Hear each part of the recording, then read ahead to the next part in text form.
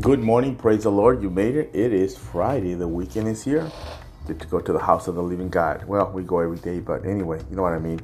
Have an awesome day. Have a blessed day. I'm praying for you. And the verse for today is James 5:13. Are any of you suffering hardship? You should pray. Bang. There it is. This will tell you what to do. Are any of you happy? You should sing praises. He says, if you're having a hard time praying, that's why I'm inviting you to prayer tonight at 6. Bang. Come to prayer. You can have a great day. Sunday morning service, Saturday, tonight. And listen, we're looking for that building, see what God does. We're going to meet at 4 p.m. at 231 Ganchiwamp Road to see the building, the potential that God has for us. Anybody can do the easy stuff, but you got to hear the Holy Spirit to do the hard stuff. Hope you can make it tonight at 6.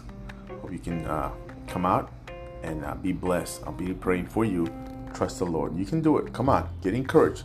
Get encouraged today. It's a beautiful thing to walk in the Holy Spirit. Amen. God bless you.